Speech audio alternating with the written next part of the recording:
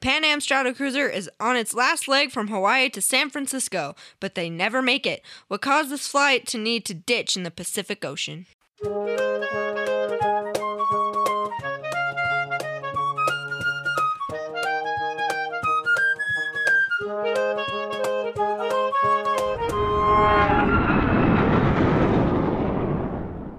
Welcome back to the Hard Landings podcast, everybody. I'm Nick. I'm Miranda. And I'm Christy. Oh, hey.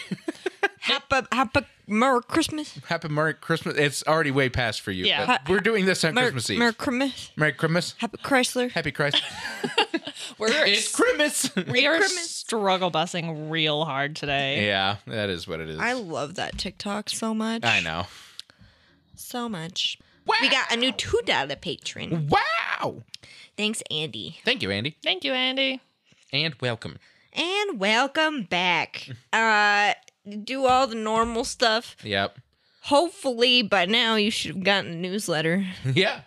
As we record this, I haven't touched it yet. Oh, God. So, You still got but a I week. got a week. You still got a week. You're all right. So, It's all right. hopefully, And a week of break. you've at gotten that. it. Yes.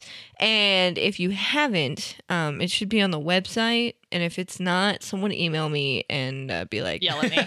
what's wrong with you? Why is this not done yet? Christy's going on a trip with her family. Fam bam. Yes. And, well, while they're gone on their trip, I will be working. In our favorite rocket ship. Yes, good for you.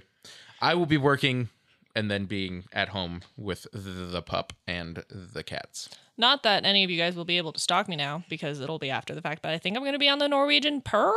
Something like that. I don't know. I really Haven't should we know. been on the Pearl before? No. No, we've been on the... We've been on the Sun. No. Were No. we on the Sun? We were supposed to be on the Sun. That's right, because We we were didn't- supposed to go to Alaska. Yeah, we did not take the Sun. We took multiple times. We've taken the other one, the one that's like the Sun. The Jewel? No, Yes, we've been on the Jewel. we've been on the Jewel. I'm going to And murder their website. we've been on the Breakaway. What was the third one? The one that we took when we were in Europe. I don't know. I don't remember what one we were on for Europe. That's the It one was- I can't think of because it we was went on not- the Jewel for the Bahamas, It the was- Breakaway for the 11-day. What And was the one in? It was not the Sun. It has another S name. I don't know if it's Star, if it's... Yes, Star. it was the Star. Okay, yeah. You're right. And that's You're the one- right. and I'm pretty sure that that's the one that we also took the first time we did this. No, 3-day it was thing. the Jewel. Was that the Jewel? We were on the Okay. Jewel. I don't remember. Anyways. We're really good I'm at like this. 99.999% sure. Well, I guess all to my point, if you need to come over and body double some evening to do the newsletter, I will be making And dinner edit. and hanging out with the dog and the cat. And editing. And editing and trying to figure out situations with patron stuff. So yeah. so yeah, we'll figure it all out. Yeah, if you need to come over, body double and get stuff done, I'll be hanging out. We can watch car crash videos. Yes, and we've had some people order ducks, so we've got Oh God, ducks. more to do. Yeah. We have ducks pre-made. All we need to do is package and ship. That's That's the problem. Is the packaging and And the shipping shipping. part. that's the hard part.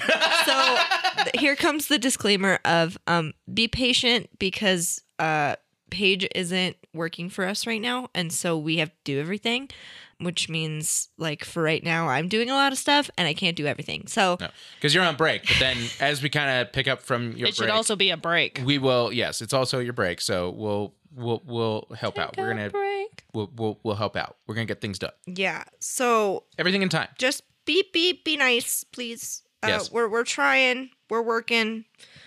We're trying. Okay. Yes, indeedy. So what are we covering today, Nick? Today we are covering Pan Am Flight 6. Thank you to Kevin for recommending this. Thanks, Kevin. Kevin. Thanks, Kevin. We've been like beating around this one for a while. Oh, someone else recommended this recently. It is in our inbox. Thank you to that person. Yes. Hold on. I'll look for it while you start. Yeah. So to preface a little bit, we've been beating around this one not because we couldn't do it. Actually, it's just been on our list as normal when it came up as a recommendation. But we've actually talked about this one before without ever having actually covered it because it has so many similarities to other incidents we've talked about even very recently. Thanks to Leo. Yes. Thanks, Leo. He's the one Also. who recommended this also. I'm like, I know, I saw Yeah. it. So, and this one, the reason like I know we've been beating around this one too in particular is because on another one of the ones that we covered a while ago, It keeps coming up in the sea also. yes, it keeps coming up in the sea also. And in that one, I remember seeing the pictures of this one and going, wow, that's really dramatic. Is that on our schedule? And yes, just much later. So it's finally here where it's not going to be a very long episode because there's actually not a whole lot to cover here, but it is still valid because it ties into so many other accidents we've talked about for some very weirdly similar. I shouldn't say weirdly. It has to do with the airplane and the airline. That's pretty much it. This accident occurred on October 16th of 1956. So it is pretty old. It's old, but not that old. It happened a year and a half after Pan Am Flight 845/26 that we covered 3 weeks ago. Yes, just 3 weeks ago. And the other similarity it has with that is also a Pan Am Boeing 377 Stratocruiser. 337? No, Oh, 77. We wrote it wrong on our schedule. Okay, well, Oh. Stratocruiser. yeah. Also, Stratocruiser. There's a few people who've called this out, and I thought we did in the episode, and I don't remember. But you are correct. The bonus episode that we covered was not a Stratocruiser. We corrected ourselves later. I was Yes. pretty sure we corrected ourselves in the episode, but Yes. I haven't listened to that one, and that one was edited by Paige. So, Yes, we did correct ourselves later. okay. Well, I know we remember- did. I just I don't know if remember it doing was that. left in or not. Yes. But yes, you're correct. It was a 314, not a 377. Yes. Just We want to did- point that out. We did correct ourselves. Anyways. So this was a Stratocruiser with the tail number November 90943. And the similarities don't stop there. We'll talk about it. This one was quite the flight. Holy crap, this was one big flight. I can't figure out whether it started in Philadelphia or New York. The report claims it started in Philadelphia. The Wikipedia page and other sources claim it started in New York. It started somewhere in the Northeast. In the Northeast. That's all we know about. Anyways, and then it went to London Heathrow, to Frankfurt, to Beirut, to Karachi, to Rangoon, to Bangkok, to Hong Kong, to Honolulu, to San Francisco. It was an around-the-world flight that they do as a regularly scheduled flight. Oh, we talked about this one, covering this one. Yeah. No, like I said, we've been beating around this one for a while. It's not like it's anything really big in particular, but it is still, it was a big deal. We'll talk about why at the end of the story. The captain for this flight was Richard Ogg. He was 43 years old. At the time of the accident, he had 13,089 hours, of which 738 were on the Boeing 377. So quite a bit of hours overall. Not a whole lot of hours on the type, but less than 1,000, but still quite a bit. I mean, first officer was George Hacker, Haaker. Hawker. Hacker. I don't know. Anyways, he was 40 years old. At the time, he had a total of 7,576 hours, of which 3,674 were on the 377, which is significantly more than the captain. By literally a lot. Right, literally a lot. 738, what was it? 38 versus 3,674. That's a Yeah. big difference. The flight engineer was Frank Garcia Jr. He was 30 years old. At the time, he had 1,728 hours on the 377. As is typical with the flight engineers, we don't have any like total hours, although that does happen sometimes. But a lot of times it's kind of the same. And then there was a navigator. The navigator was Richard Brown, so there was two Richards in the cockpit, captain and the navigator. He was 31 years old. At the time, he had 1,283 hours, of which 446 were on the Boeing 377. Low time.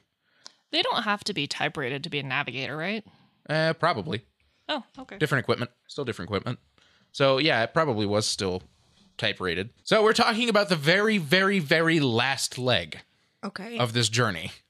The Honolulu to San Francisco I was leg. like, yeah, it has Hawaii, right? Yeah. Yes. Yeah.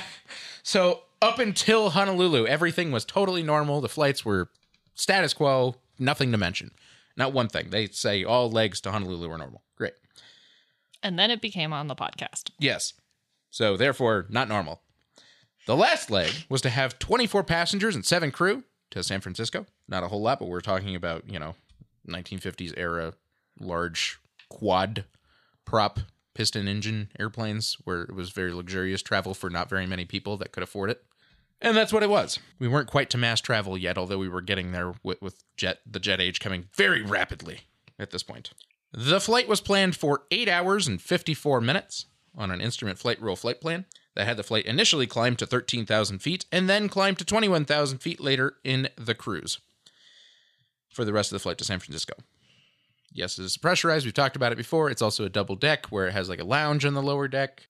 All those things. What kind of airplane? Oh, it was a Stratocruiser. Yeah, Stratocruiser. It's the one with it's the bubbly one with all the windows in the front. Yeah. Okay. And the lower deck lounge. And usually, like, they might even have a lounge even at the rear sometimes. It was made by the Boeing company, right? Yep, correct. This is a Boeing. Okay. This is a Boeing. Boing. Boing. It did not go boing. No.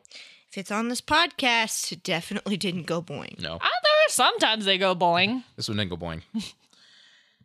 The flight departed Honolulu at 8:26 p.m. local time. All of the rest of the times in the report, and I didn't even try to figure out any kind of calculations because we'll talk about it, but they were in the middle of nowhere.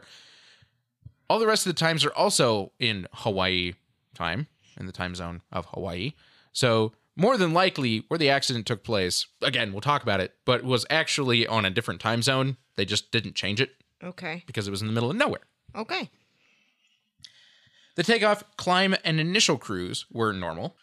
1:02 a.m., about midway through the flight, the crew made a request to the air traffic controller to make a VFR, visual flight rule, climb to their secondary altitude, to which the air traffic controller approved, so up to 21,000 feet. Mm-hmm. As the flight reached their second cruising altitude of 21,000 feet, they suddenly encountered an issue with the number one engine. I was going to say, what kind of issue? Issue. An engine issue. Yeah. The first officer had noticed some vibrations on the controls during the reduction to cruise power as they leveled off at 21,000 feet. The flight engineer then, having noticed that the number one engine, having been basically useless, then activated the fire switch. The flight engineer, I should say. Was there a reason? They noticed on their tachometer. It pegged. In other words, the RPM for the number one engine had gone all the way around the dial and was way too high. They estimate about 2,900 RPM. So they thought it was on fire? It's going really fast. The intention of this is to prevent any fire that could be occurring. Okay. And also to hopefully maybe slow the engine down or stop it. Oh, okay. Flight engineer, smother it. Yes, right, got it. right. So like, oh my God, it's going to fly off. Right. So the flight engineer activated the fire switch as well as reduced the throttle for the number one engine and closed to the closed position, as well as cut off the mixture, which is the fuel mixture, adding fuel to the engine. So all of that was in a hope to stop the engine, shut it off, and it didn't, by the way. It continued going at very rapid speed. Don't like that. No. The crew immediately reduced the airspeed by reducing power to the other three engines and adding flaps so as to literally just slow the airplane down to hopefully... The intention of this is to stop the airflow from going through the propeller, to naturally reduce... Yeah, to create drag. Basically, yes, so that it's not windmilling at really high rates of speed. Because then it will create drag. Right. The crew attempted to feather the number one propeller, so changing the pitch of the propeller blades, in order to also get it to stop spinning at very rapid rates of speed. Well, it would keep spinning, but it just wouldn't be producing thrust. Right. And there would no longer be that strong of an asymmetry. Correct. As well as just stop it from hopefully spinning quite as fast. The attempts failed, however, to do so. And the crew seemingly had no control over the number one engine at all. It was just doing its own thing. Just Oh, that's great. spinning like crazy. The captain made the decision to shut down the engine by cutting off the oil supply, because that was something you could do with these massive piston engine aircraft that required literally many gallons of oil per flight. Yeah. Like they did fuel, because, This was not very efficient. cutting off oil is a very good idea. Yes, it actually did work. I mean, anybody who knows anything about piston engines would probably be screaming at this moment and be like, why would you do that? That can ruin the engine. Yes, but also, the engine's not doing any favors for itself, so why not just seize it? That's literally what they did. By stopping the flow of oil into the engines, you make the pistons literally just grind to a halt. This is also why you should keep up with the oil in your car so that you don't make the engine seize. Right, because when you do that on your car, you're typically going to have to replace the engine. FYI. Yeah, that's why you shouldn't wait till the oil light comes on to change your oil. Correct. Because Yeah. at that point, you're at a critically low stage where the sensor in your car's like, yo. Hey, And don't just Yo. don't the just pistons add ain't oil. getting oil. You have to change the oil. Yes, because the old oil is still going to be nasty, gross, and clumpy. You need good, clean oil. Yes. Same goes for airplanes. Yes. So no oil, no engine. Right. And that's what they did. And it worked. It worked. Question. Yes. Probably don't have the answer to this, but did they have oil lights? Yes. Oh, I'm sure. That would also be part of the oil pressure. Yes. Once upon a time, we were plane spotting, and a Cessna 172 reported an emergency because their oil pressure tanked. And they're like, our engine's going to die any minute. So we all watched as the world watched as they landed. Yeah, they landed fine. It was fine. Yeah, it was fine.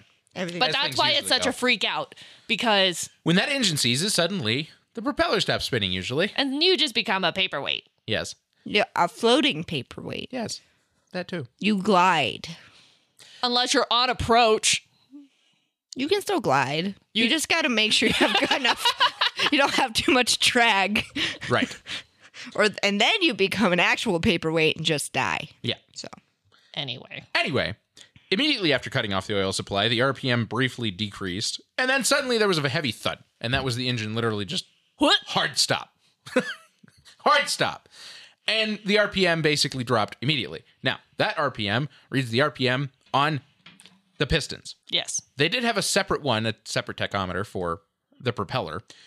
However, the propeller continued to windmill. Which is now creating drag. Yes. It wasn't windmilling at like super high rates of speed, but this was something that they continued to work on for a long time. Actually, they really just wanted it to stop spinning because it was creating drag. The airspeed had slowed down to 150 knots. For an airplane like this, isn't really that slow, but it is slow. The aircraft began losing altitude at about a rate of about 1,000 feet per minute, which is not great.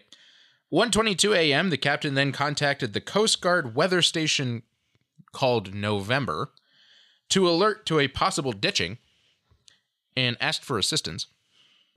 At that time, the captain also alerted the passengers and the cabin crew to the emergency and advised them to prepare for a possible water landing.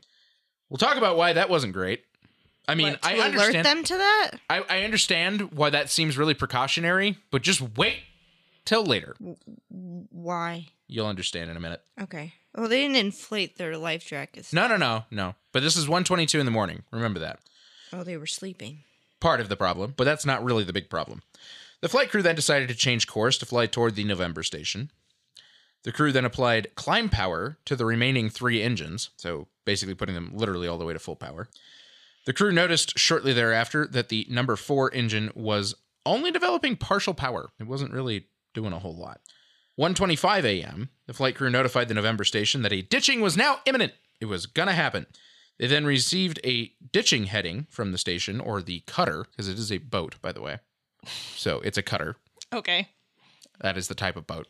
But it is a weather station run by the Coast Guard out in the middle of nowhere. It's just a boat that just floats there. Sounds boring. Yes. However, in times like this, quite a useful thing to have out there, actually. This was a wonderful thing for them. And just how wonderful, you'll find out shortly. So the cutter basically gave them a heading and said, hey, you're going to ditch near us on this heading. That's it. As they descended, the crew found that they could actually maintain altitude at an airspeed of 135 knots with the power that they had on the 3 engines, which was 2 working engines and 1 not great, and at 5,000 feet.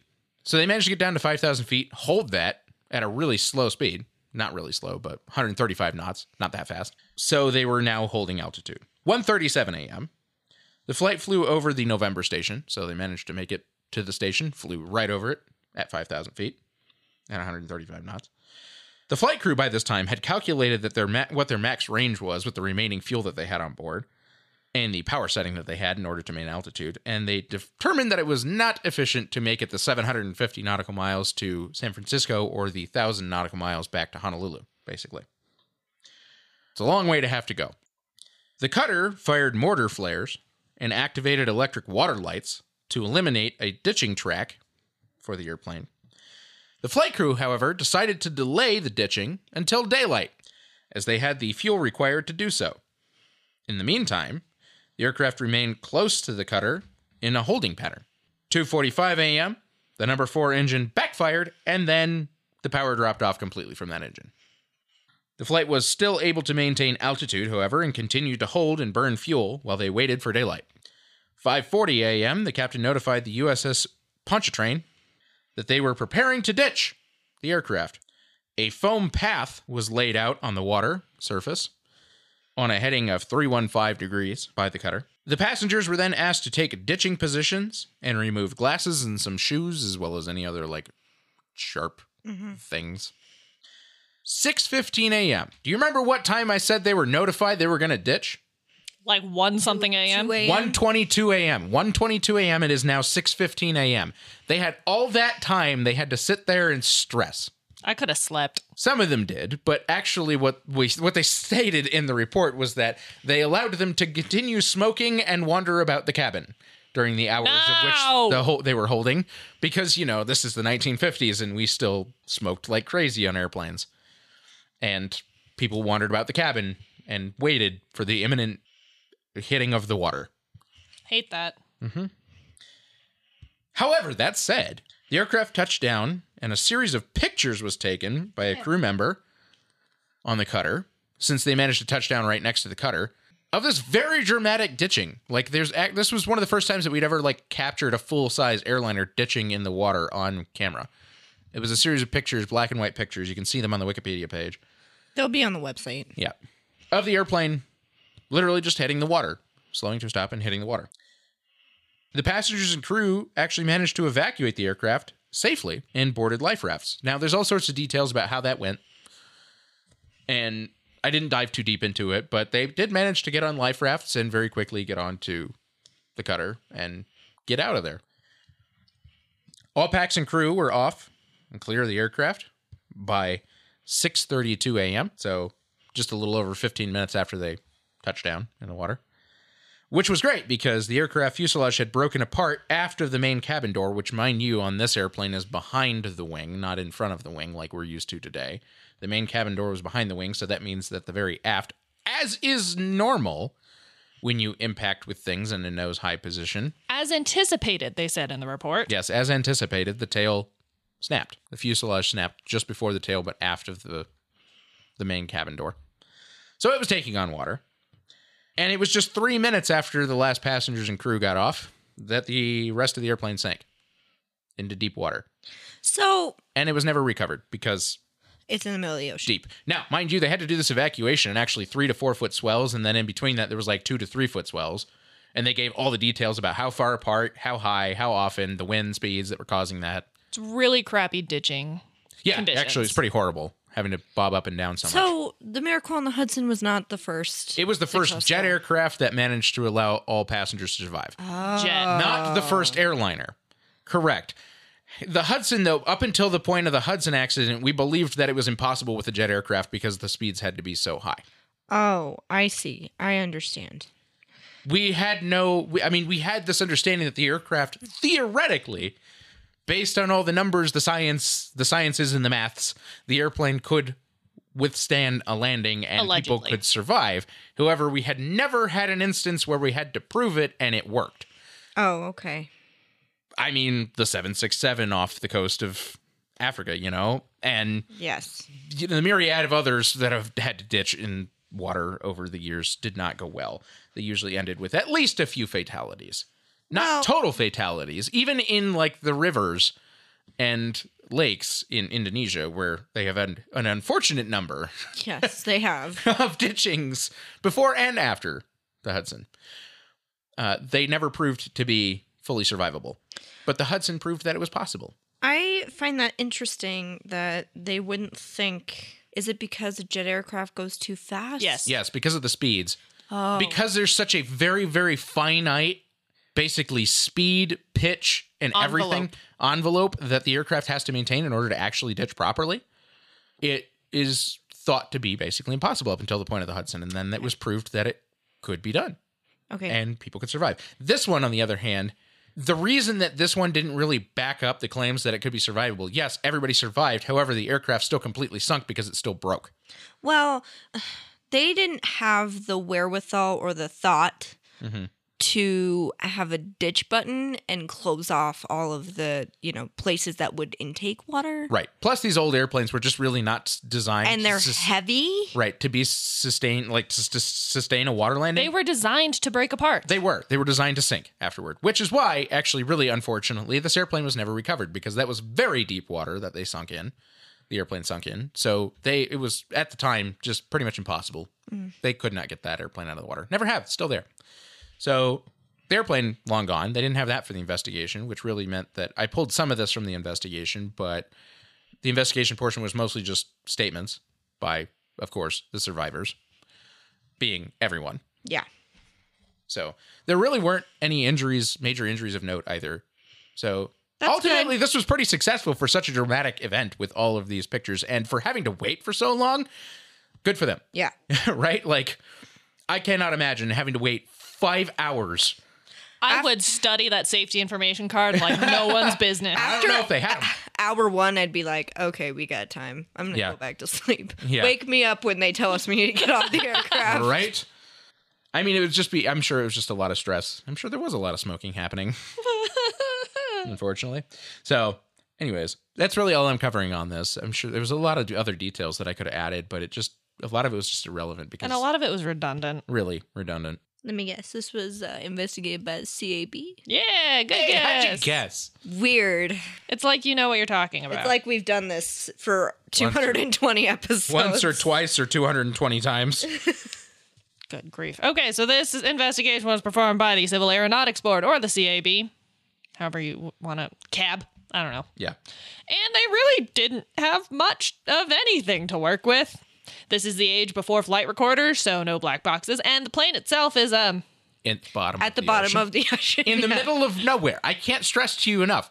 Nothing out there. They are halfway between Hawaii and the mainland of the U.S. They are in the middle of nowhere when they ditched. If you tell me they don't actually know what happened to anything, I'm going to punch you in the face.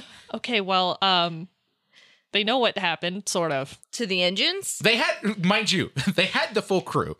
They had the passengers, and they had 5 hours worth of time that these crew had to play around with the airplane and give them all of this detailed information At about that what point, they like did if you're and didn't do. if you're the crew and you're sitting there for 5 hours, be like, okay, write down everything that happened in my little diary here, and just hand that to investigators and be like, I'm going to bed.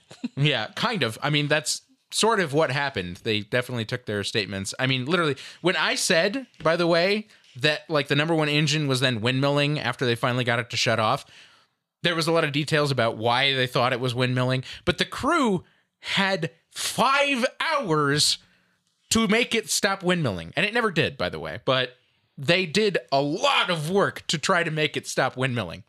Same with the number 4, by the way. So, from this, they were made aware that both the number 1 and number 4 engines had Quit. issues. Yeah. Now, kind of the nice thing about this is actually the number 1 and number 4 engines having quit. I know I didn't really talk about this in the story, but that would be the outermost on the left and the outermost on the right. Nice and symmetrical. Which made the airplane actually very symmetrical after that. And through a thorough analysis that was summarized and not told in full, thank you for saving my brain, they were able to determine that the two issues were separate and unrelated to one another. Oh, that's... Isn't that unfortunate? It's also horrifying, yeah. Yeah. Well, and mind you, that's because they actually presented completely differently. Yep. That's very easy to determine when I said that the number 1 engine, the RPM was just completely out of control, versus the number 4 engine was just not putting out any power, basically. So let's start with engine number 1. Numero uno. From interviews, we know that there was an overspeed issue on engine 1 where it shot up to 2,900 RPM, higher than the tachometer can actually read. Mm-hmm. So that's also an estimate. Right. That's as high as they could guess. It went beyond that. Engine RPM is maintained by engine oil, with the pressure being changed by the propeller governor, which changes the blade angle to maintain the desired RPM. Feathering is also done using oil pressure, but is done through the auxiliary oil pump controlled by the propeller governor.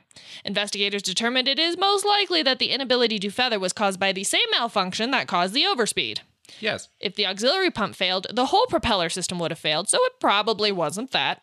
Which is why they also couldn't feather it, though. The other primary component common to the two actions is the governor, specifically either the governor pilot valve or the oil pressure altogether. In total, we have 3 options. 1, if the governor pilot valve wasn't working properly, it would cause the misdirection of oil and cause an inability to control the engine. Yep. That checks out. Yes, it does. Option number 2, contaminated oil within the governor would cause a multitude of faults, like these. Yep. Option number 3, insufficient oil would likely be due to a leak in the numerous seals, passages, transfer tubes, bearings, etc. could also result in these problems. Because we don't have the engine itself, we've got these 3 options, and it's one of those. Yep. Investigators believe one of these was the cause for the engine 1 fault, but were unable to surmise which one or ones were the culprit. Of course, because we don't have the airplane or the engine. After this accident, but prior to this report, the airline experienced 2 more such issues. The Stratocruiser was just, great. So the propeller oil transfer bearing was redesigned, and an airworthiness directive was issued to make its use mandatory. Did it work? We have to assume so. Okay. If they changed it, we have to assume that it had some level of working. I mean, pretty soon after this, the jet age came and they stopped Yeah. using Stratocruisers. So Yeah, the Stratocruiser they used the 747 instead. Yeah, the Stratocruiser just naturally faded out with the 707, the DC-8, the 727, the 74. Hey guys, guess what? I have a paragraph left. Cool. Awesome. There's not a lot more to talk about. Engine number 4 lost power seemingly due to a reduction of airflow through the carburetor. The system indicated that oil and fuel pressures were normal, but temperature and fuel flow were low. But the turbo supercharger responses showed that the system was at least partially operating for a while. These symptoms together suggest that there was some kind of obstruction to the system caused by a deformation or partial breakup and displacement of the carburetor inlet air duct system. It's not getting air. Yeah, basically air isn't flowing into the engine because So it's choking. something is choking the engine. Whether that be, a piece of the engine literally broke apart and caused that, the carburetor specifically. So there was either the deformation or partial breakup and displacement of the carburetor inlet air duct system, or a failure of the engine-driven impeller drive assembly. Such a... Okay. I don't know what these parts are, but investigators deemed the latter to be more probable, as it happened to different aircraft with like engines 3 times prior to this accident. Oh, well, yeah. The Stratocruiser was just estimate, yeah. great. That's great. Although unable to determine why it happened in this exact circumstance, investigators determined based on the other events that despite them having happened, it was not a chronic issue.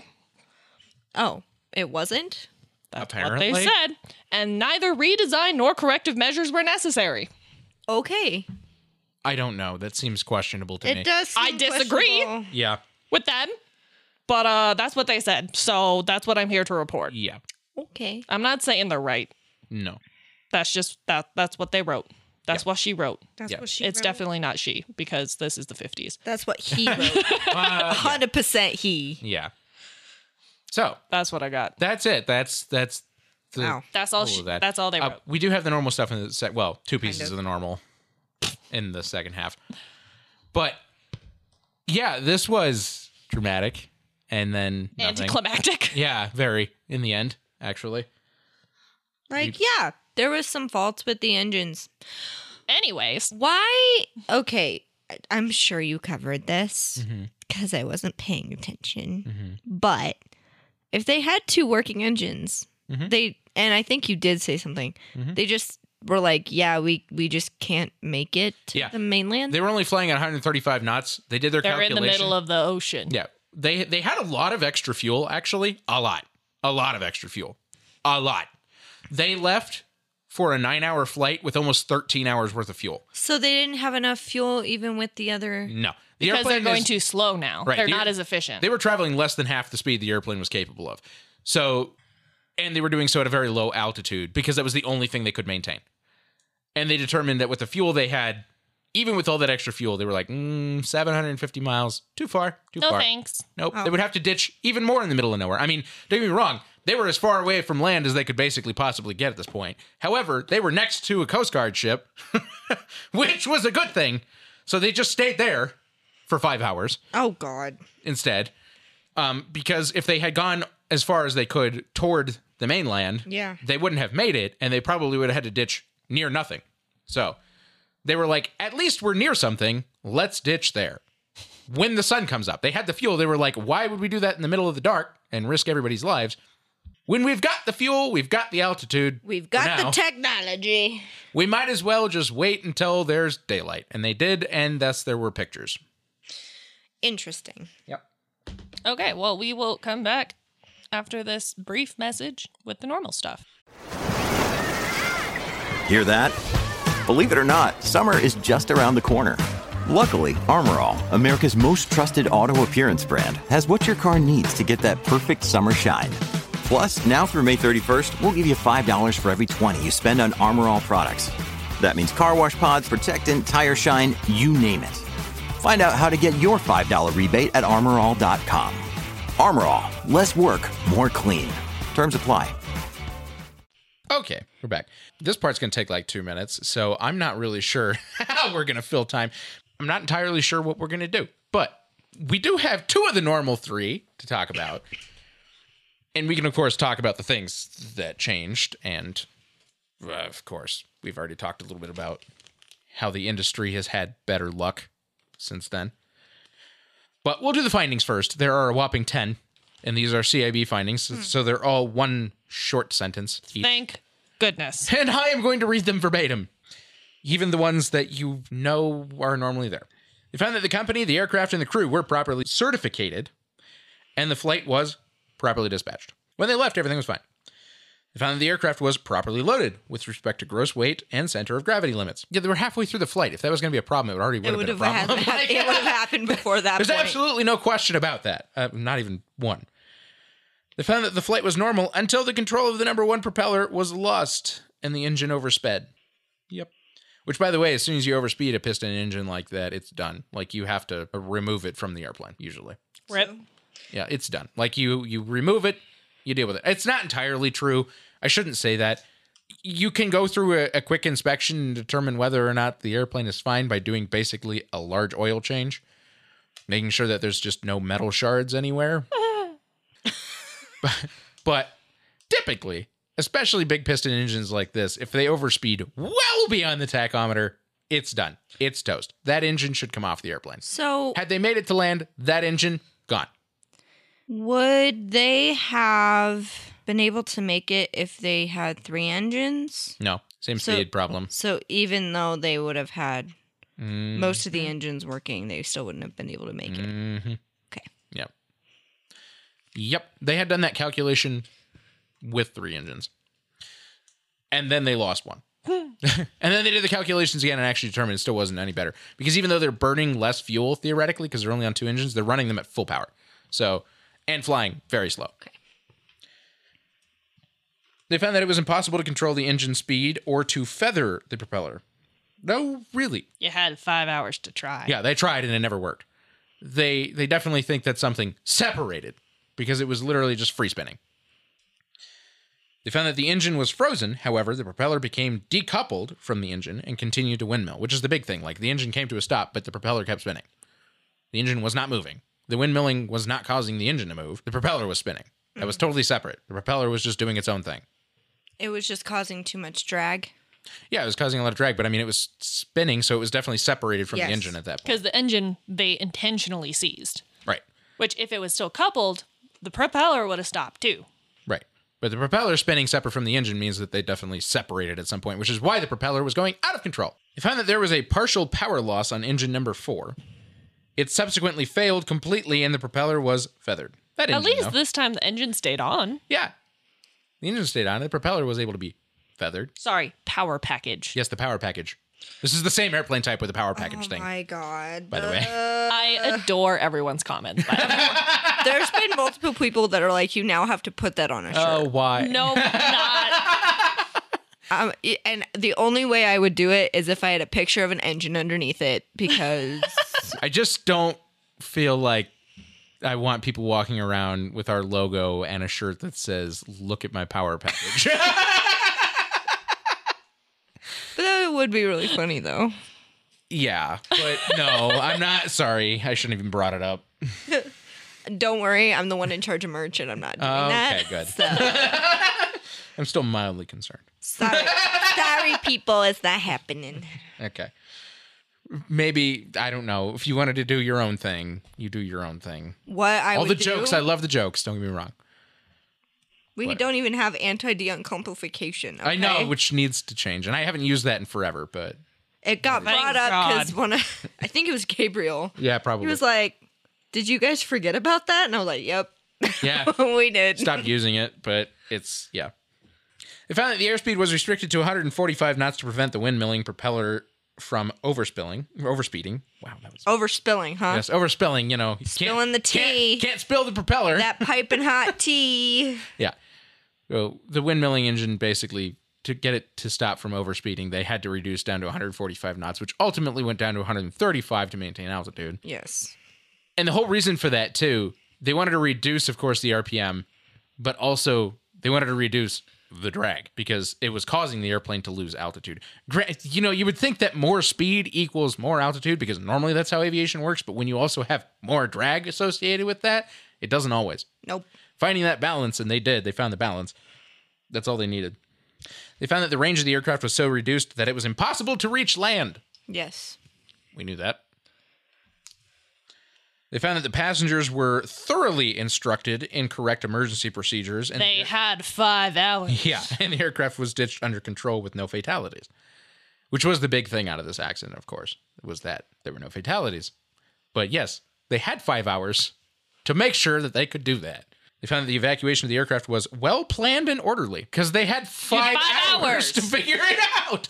They had actually moved passengers to specific seats to make sure that they were away from the brake zone and that they could evacuate, because there were empty seats on the airplane. There were empty seats.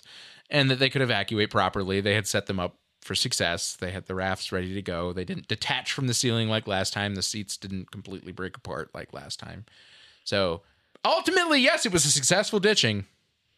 And people survived. Everybody, actually. That's good. And people survived. Oh, That's a weird one. that's weird. We don't cover that very often. No, but people managed to survive also because they had the time and the resources. So much time. So much time. And You want to know why else?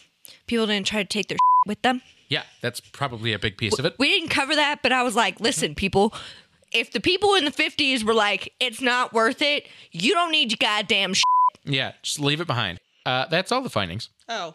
That was literally all 10 of them. I read them Okay. all. Well- I know it doesn't feel like it, but I did. The board determines that the probable cause of this accident was an initial mechanical failure which precluded feathering the number 1 propeller and a subsequent mechanical failure which resulted in a complete loss of power from the number 4 engine, the effects of which necessitated a ditching. Simple as that. They didn't even actually sum up why they happened because, again, they couldn't really quite determine why. They just know that both failed for different reasons. Clearly, very different reasons. Completely different symptoms, completely different reasons. Very horribly happened on the same accident. Most likely, though, the number 4 engine issue was propagated by the fact that they were having to change the power vastly from its normal settings Yep. in order to try to maintain altitude. And quickly. These engines don't move quickly. No, they don't. So, more than likely, it's not that one didn't cause the other. I'm not saying that at all, but they were different issues. It's not that the number 4 engine also couldn't have done that on its own, a separate time, on a different flight. It just happened to be on this one because it was exacerbated by the fact that they were having to deal with the number 1 engine. Because fate. So, unfortunate, but at the same time, everybody survived. Yay! Wonderful. And the Stratocruiser was crap. Yay! Don't get me wrong, there were a lot of Stratocruisers. They actually relatively successful. I'm not going to say they were vastly successful. They were not. Airplane at the wrong time in history, basically. But When was the right time in history? the jet age and anything after that. Anything built after that was wildly successful. Whether or not they were actually reliable or not is a different situation. The 377 was neither in total. It was okay. Military used it a little bit. Commercial service a little bit. But at the same And time... now they've been redeveloped into the Guppies. Right. But they came along, and those ones have turbine engines, which is a whole different situation. Oh, good gravy. Yeah. So they were a lot more reliable once they had turbine engines too. Of course. Of course. So that's a whole different situation. But also, I mean, the 377 was just out of place. Came about in the 50s. By the end of the 50s, we were starting to do jet age stuff. Yeah. So not much of a point. I mean, it came around in the late 40s, but it really came to fruition in the 50s, where commercial service providers, all the major airlines, started to use them. Yeah. But we also had like the DC-6, which was pretty comparable and honestly probably more reliable. Other big incidents, don't get me wrong, but more successful and tended to be a little more reliable than the Stratocruiser. The Stratocruiser was a quirky airplane. Strange. I mean, it was originally made for war. Yeah, right? I mean, it was a carrying aircraft, and then they were like, let's change it so we can take people in it. Yeah, they were like, wow, we've built this massive thing that actually could hold a lot of people with all these windows stuff. out the front. Yeah, it can hold a lot of people and stuff, and it's actually maybe a reasonable airliner, and so they made one as an airliner and a version of it, and it wasn't unsuccessful. It just wasn't amazing. I mean, it just, when you compare it to today's aircraft, it's just so inefficient. Yes. So inefficient. Undoubtedly. They all were at the time, though. I mean, we're talking about engines with so many pistons and moving parts. How could it not be? How could it be efficient? There's no possible way. The thing just wanted to rip itself apart all the time. It's just one of those things where it's like, you see the history of like where we were to where we are now, and the fact that it took them so long to figure out. Right. Like, you don't need to have a piston engine right. to run an airplane. Right. You know? It took a lot of advances in technology, and that happened. I mean, it's funny because we think about this as like, oh, the elegant age of aviation, and it's not that it wasn't. Like, yeah, of course, seats were nice, and there was lots of like, it was yes, it was for the rich, but it was a nice thing. They provided service, and you know, people were always dressed really nicely when they traveled. It was a very elegant affair, but at the same time, you're talking about airplanes that literally shot flames and backfired the whole time. Yeah. So it was like a really, really bad old car. Yeah. You ever see these things fire up? Oh my God, it's hilarious. Like, oh God, get everybody in the airplane, then flames shooting out, black smoke everywhere, horrifying smells in the cabin, and then the airplane's running, and then big loud noises, and the airplane gets into the sky. Yes, it was so elegant. We take 737s for granted so bad. Like modern 737s. Don't get me wrong, the Max had problems, but oh my God, it's such a nice airplane in reality. it is a really nice airplane. I never said it wasn't a nice plane, okay, Linda? But I'm they just did saying. have problems.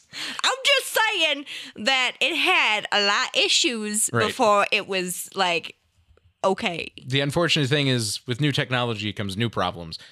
Pratt and Whitney. Anyways. Cough, cough. We'll leave that there. Yeah.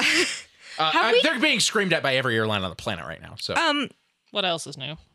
Excuse me if I have blacked out the last year of our podcast. Have we covered the Max crashes? They are on our list. Okay. yeah. It's coming up then. Yes. March. Okay. Yeah. I couldn't remember if we covered them last March or if it was this coming up March. No, it's coming up. I couldn't remember. And Dude, I this was is how like, things go. I know that y'all listen to these sometimes, you know, in continuous fashion, in perpetuality. And We experience it live. yeah, it happens, you know, over a long period of time. We cover a lot of stuff. We have to read all of this stuff, talk about it. Ew, I have to read. It all gets lost. it all gets chucked out of my brain after we're done recording. Yeah. And then we had this when we went to Seattle a few years ago to see one of our younger patrons. He legit was like, "Do you guys remember when you did this?" And I was like, Nope. "What Not even a crash little was bit. that? When did we record that?" Yeah, like not even a little bit. Sorry. I mean, this is 4 years of episodes now. Right. I'm lost, friendos. You're gonna have to give me some more information. I remember back when we were like a year in, like my memory wasn't really that great, but you guys were like, "Oh yeah, this flight, we covered it in such and such date, and we, you know, That's this gone. happened and the flight numbers," and I'm like, "No, I don't remember any of that." And now we're 4 years in, and I'm like, "No, I don't remember if we've covered this at all. Not a clue." I remember it better when I've had to edit it because Yes. Yes. There are some, don't get me wrong, like the really big ones, of course, we always remember the big ones, and we know which ones the really big ones are, and we know which ones we've covered that are really big. But there's a lot of them where I'm like, "Nah, I don't remember." If somebody said Pan Am Flight 6 after this, I probably would be like, I don't know. Let me look. Maybe we did. Potentially. But like UA232, of course. Air France 447. Yeah, of course. I remember those. Duh. So I'm adding back to our randomizer, which I haven't done in a while, and I'm in 1985. Yeah. I skipped British Air Tours, Japan Airlines, Delta Airlines. Yeah. Anyways, there's not really a lot else to cover. I mean, yes, the things that changed after this, of course, they changed some things about the Stratocruiser. We got the jet age. Changed a lot of things very rapidly. And ditching changed a lot, too, because the airplanes changed. So, obviously, we already had that discussion in the first half. But yes. That big thing. Didn't have the airplane. Couldn't tell anything about it. Didn't have black boxes. Couldn't tell anything about it. Nope. So, we don't know for sure exactly what happened. Any of you are scuba divers. Yeah, no, that's pretty far. That's way too deep. You can't scuba dive that. If anybody Any of you have a submarine. Right. Don't. Don't. Nope. There's too many people that have private submarines that aren't good. No, I didn't say Don't do bad it. submarine. Yeah. Don't. No, they think they have great submarines. That's the problem. Yeah, and then we have the issue that we had last June. And if we covered crafts like that, we could probably cover such a thing. I'm not going to. That's a different podcast. That's how you end up on a different podcast. Just don't. Just don't. Okay. I don't know if so some of you should tell us if they actually have any like train wreck podcasts or boat crash podcasts or boat sinks, I guess. Right. We're also talking about an accident that was almost 70 years ago, and that means the airplane is deep in the silt. Yes. You'll never find it. All right, friendos. I know this is a pretty short episode. We do appreciate it. We do have other things to do. It is Christmas Eve. So. Yes. So we're going to do a short post episode, and then these two need to head out because Yeppers. they got stuff to do. I get to go home and be catatonic for the rest of the day. So that's nice. Thank you so much for listening. We do appreciate it. Remember, if you would like to see what's on our Patreon, feel free to do so. There's a lot of cool stuff on there. So much content. I want to apologize to our flight crew patrons because this time of year is always really hard to do a Zoom call because we got so much stuff going on. But we will do one in this month, currently, January, that this comes out. Yes. And if you would like to do that, if you'd like to meet us, it's one of the perks of our flight crew tier. Yes. And you can try it out and see if you like it. And if you hate it, you can definitely just be like, nah. Peace. And that's okay.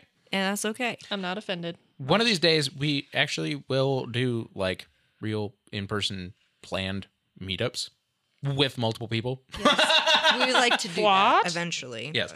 One of these days. It will happen. I promise. Right now, there's way too much going on. What with wedding. Time off is non-existent, basically, for the next year. So, but we will plan something. It will happen. Okay. We hope you have a safe and healthy new year. And rest your week. And we'll catch you all next week. Keep your speed up. Please like and follow us on Facebook and Instagram at Hard Landings Podcast and on Twitter at Hard Landings Pod. Subscribe and leave a 5-star review on the platform you are using to listen. If you would like to see photos and sources for this episode, please visit us at hardlandingspodcast.com, where you can also leave us feedback and ask questions. This episode was researched and written by Nick and Christy. Our theme song was written by Miranda and performed by all three of us plus Leo. And our logo is by Naomi. Thanks for listening. Catch you next time.